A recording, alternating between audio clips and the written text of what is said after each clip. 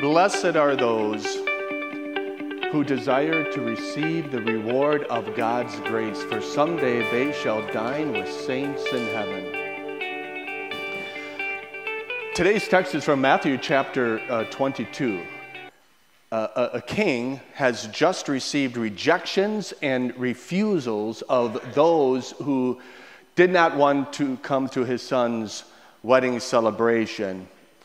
And so he said to his servants, "Go out to the street corners and invite to the banquet anyone you find."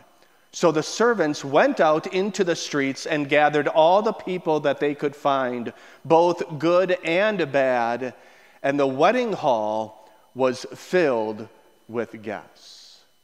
The word of the Lord.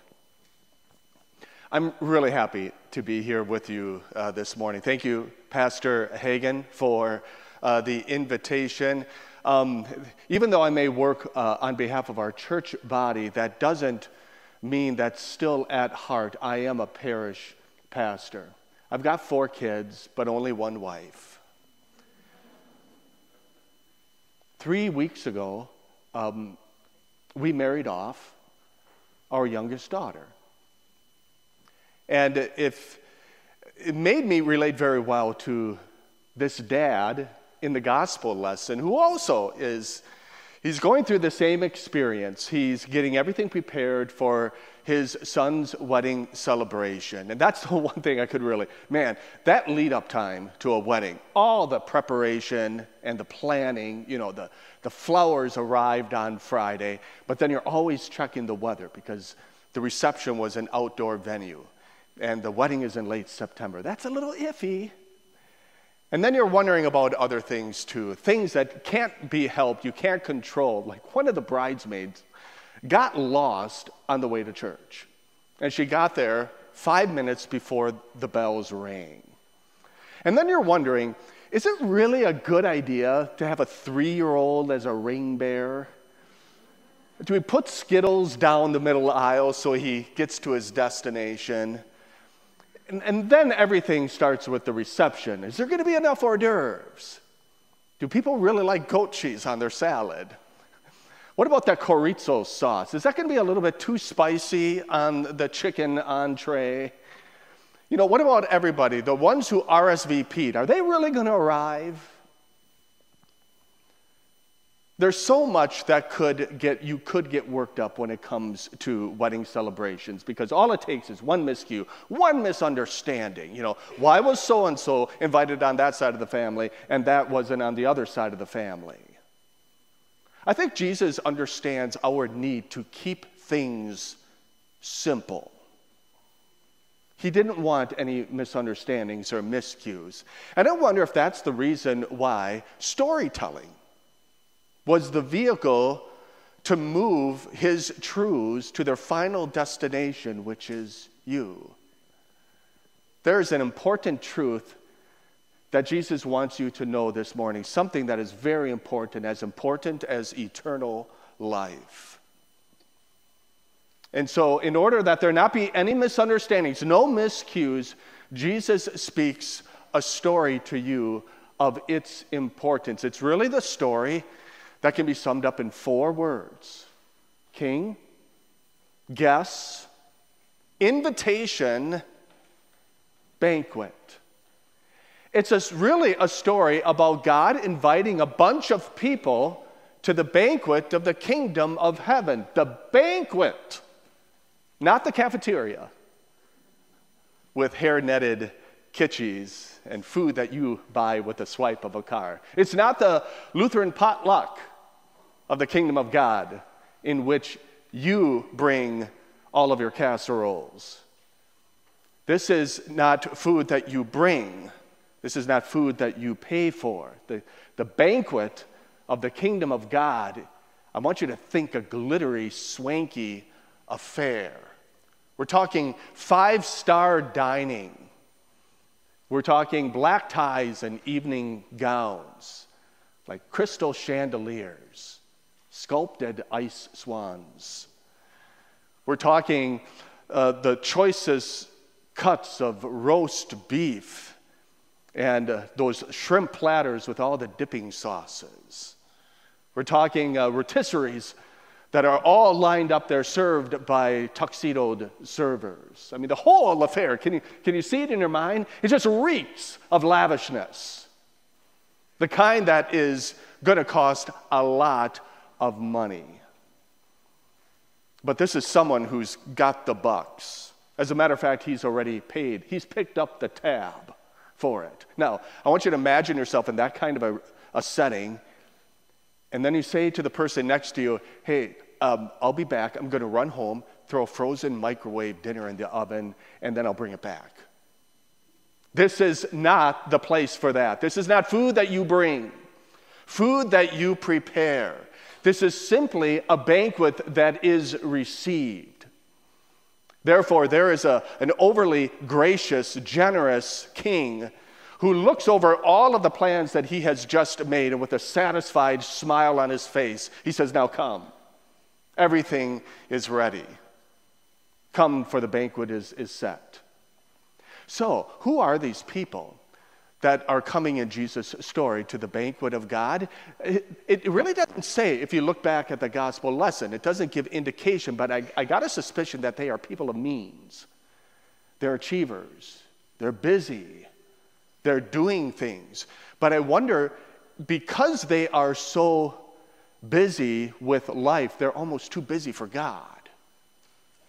Or maybe at best, they think they already are coming and are going to be brought into the kingdom of God. But at worst, they are so offended at the thought of God as their king that they think nothing of rejecting him and doing bodily harm and injury to the servants. Which you think about that is really short-sighted, to forget who's king. And to think that if you're not going to obey your king, he has every right to look at you as a rebel. To forget that he has an army at his disposal. All he has to do is snap his fingers, and they can come and they can bring you down and to destroy you. But according to Jesus' story, that's what happened, but that creates a new problem. Because now the ones that were invited, they're no longer around. Now, who's going to be invited to it? Listen, the king instructs his servants, go out to the street corners and invite to the banquet anyone you find. And that's exactly what they did. They gathered all the people that they could find, both good and bad. All people, get this, good people and bad people. Which one are you? And you know how I'm using the word bad, don't you?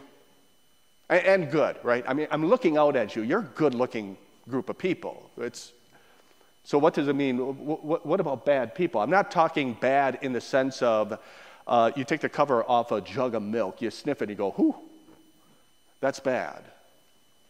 I'm not talking about someone who did bad and it's landed them in jail.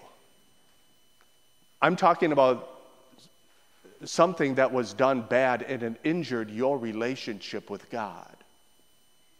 Oh, that's bad. That's the kind of bad, especially when God says, I want no miscues, I want no misunderstanding.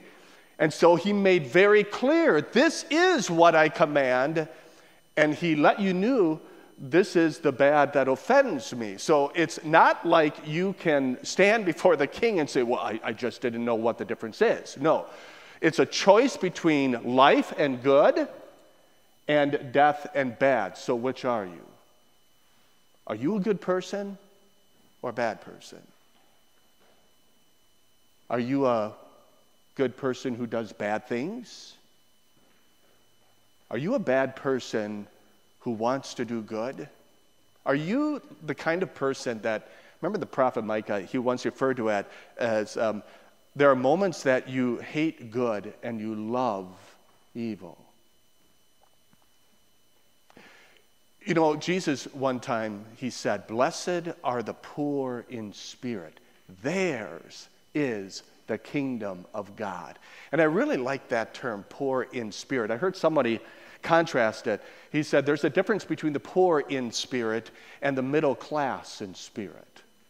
The middle class in spirit, they're comfortable with faith. They come to God, they say, God, I've done bad, but I'm not that terrible. I've got some things in the spiritual bank. It's not as if I don't deserve anything. I deserve something, and I guess I do need a little help along the way. A poor in spirit person says, Lord, I've done bad. And even the good things that I do, I sometimes do with bad motives. I try to control people. Sometimes I even try to control you, God. I do things in order to make myself feel better. A poor in spirit person says, Lord, I'm broke and I've failed. Lord, have mercy on me. So which person are you? For the person here who may have treated your invitation, but you only give it the glance that you give to junk mail because you're just too busy. Or for the times that you thought, everybody else got an invitation, where's mine? Because you don't feel worthy enough. Whether everything, all the way in between there is an unmockable king who says, I have every right to rescind an invitation. You know why? Because he said they did not deserve to come, those invited. See, let's agree on something this morning. All of us arrived here this morning and we sat down with nothing. Nothing. Nothing that we earned for the invitation. It was, you and I were brought in because of the generosity of a very hospitable king. And the only way that we could be brought into the kingdom is if his son was sent out. And so Jesus was sent out of the triune family's home. He was sent in to be part of our family. And he was like the ultimate homeless man on earth in order that he might be the ultimate banquet host of heaven. And this homeless man paid for it all on a cross, wedged into rocky turf. But you know what the proof of it is? It's a tomb with its front door still ripped off its hinges.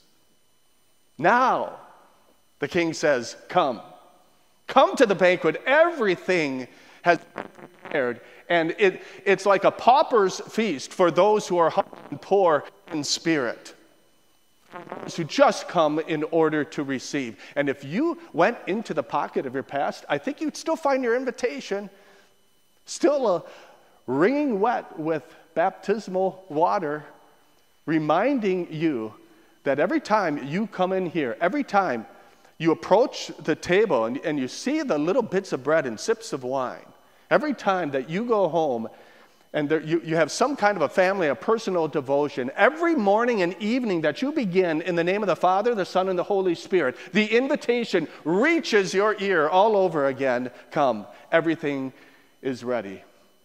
Come to the banquet. See, now there's a reason for Resurrection Lutheran Church to exist, because now this church has a problem. You've got way too much food and not enough people to receive it. Because this is the God who, according to his hospitality, he wants his invitation to reach as many people as possible. Except there's one person who shouldn't be here this morning. When the king came to see the guests, he noticed a man there who was not wearing wedding clothes. Friend, he asked, how did you get in here without wedding clothes? Because in Jewish weddings, it was customary that the host would provide wedding outfits. I mean, I can't imagine 3 weeks ago walking my daughter down the aisle in a pair of just like my lawn mowing outfit of old jeans and a lawnmower t-shirt. This man comes on in and he's not wearing his wedding clothes, and he knows he's in the wrong because he just stands there speechless. He realizes that he is an idiot. And then finally, the king said, tie him up, throw him out into the darkness, because there is something worse than the darkness that we all say is spooky this time of year with Halloween. There's a darkness that is worse than being blind. There's a darkness that's worse than your sin. It is the darkness of hell, a darkness that is so bad. The only way Jesus could describe it in his story is that this is a place where people weep and they gnash their teeth. It's a sound of human souls sobbing, because all of a sudden it struck them like an uppercut to the jaw. They realize it's too late. Now I'm stuck in darkness forever, and there's no going back. And when you realize you've made a really bad mistake, it just makes you clench your teeth that are grinding. I had my one chance just to be here this morning, and look on what kind of a note we're ending on, right? Something that's just a horrible, horrible picture, right? But don't cover the ears of kids. Let them hear this. Because Jesus doesn't want any miscues, no misunderstanding. This is a hospitable host that says he wants everyone to come. He said, many are chosen, but few. Many are invited, but few are chosen. Not few are invited and few chosen. He says, that's the many. See, I think that's where you come in. That's where gospel hospitality accompanied by gospel compulsion is the reason why resurrection is being told, be servants of the king and go out and invite anyone that you can find. It doesn't matter if they look like you or if they are like you. Jesus says, go to them. Today, Jesus' story is not about those who have already been gathered. This is a story about the ungathered, the unwelcome, those who feel like they are not coming into the kingdom because of something in their past. Jesus says, go to them. Don't wait, go sooner. It's gospel compulsion accompanied by gospel urgency. Because this is the king, and this is what servants of the king do. The thing is, you and I can relate to them very well because we have needs, and you've experienced food for those needs. And you have the kingdom resources that can help them in their need. So go to them.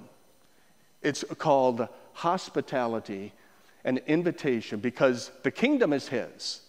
The food is his. The invitation is his. You are his.